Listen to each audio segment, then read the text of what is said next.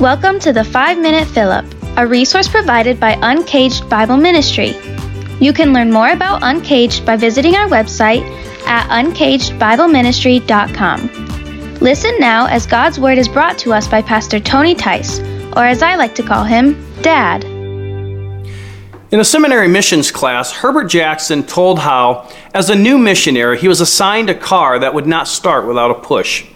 After pondering his problem, he devised a plan.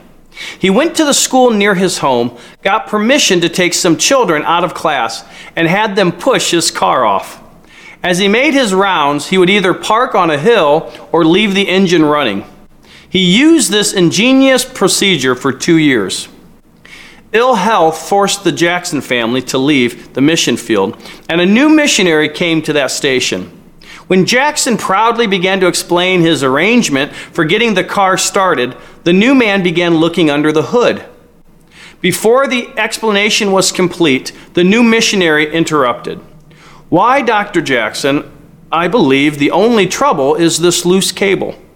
He gave the cable a twist, stepped into the car, pushed the switch, and to Jackson's astonishment, the engine roared to life. This missionary had spent 2 years not realizing that his car could start all along.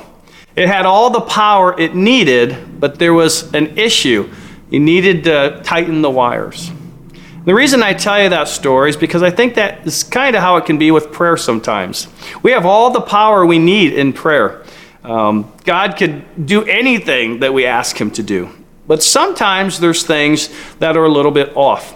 In fact, James says that the prayer of a righteous man is powerful and effective. So maybe it's the life you're living or some reason like that. It could be that we're asking for selfish motives. There's all kinds of reasons why our prayer life might not be as strong as it should be. And in today's passage, while the focus has been in the first 7 verses of 1 Peter 3, the focus has been the husband-wife relationship. We looked at Verse 7 yesterday, in yesterday's devotional, and it's also about the husband and wife relationship. But I want you to notice today what it says about prayer. So let's look at verse 7. 1 Peter 3, verse 7. "Likewise, husbands, live with your wives in an understanding way, showing honor to the woman as the weaker vessel, since they are heirs with you of the grace of life, so that your prayers may not be hindered." So we looked at that a little bit yesterday, that the weaker vessel just means physically. Typically, a husband is going to be the protector of the home, because in most cases, the husband will be stronger physically. But a reminder that they are heirs together of the grace of God.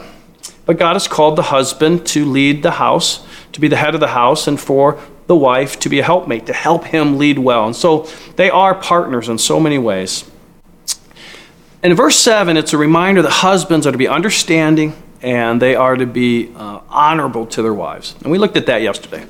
But I want you to notice that not doing those things hinders the husband's prayer life.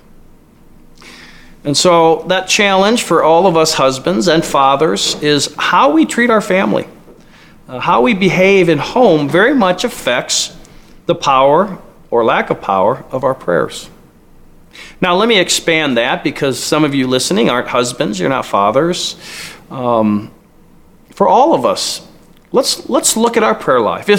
Does it seem dry? Does it seem like God's not answering some of our prayers? Then maybe for today, the take-home is there something hindering it? Like James said, the prayer of a righteous man, and we could say a righteous woman as well, is powerful and effective. And so if our prayer life isn't powerful, is there some unrighteousness in our life? Whether it's how we treat our spouse or in some other way. And so let's do some soul searching. Let's take it to the Lord in prayer and ask, Lord, like David did in the Psalms, to search our hearts and see if there is any way that is unrighteous in us, so that will not affect our prayer life. So let's pray right now together and ask God to reveal those things to us. Father God, reveal to us, those watching, and me right here in my life, reveal to us if there's anything in our life that's not honoring and pleasing to you.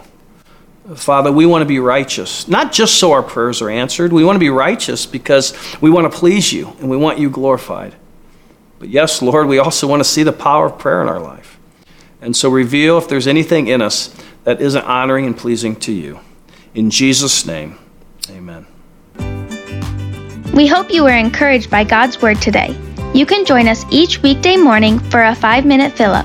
And for other teaching, writing, and training resources, don't forget to check out our website at uncagedbibleministry.com. The mission of Uncaged is to help people fall in love with the Word of God so they fall more in love with the God of the Word.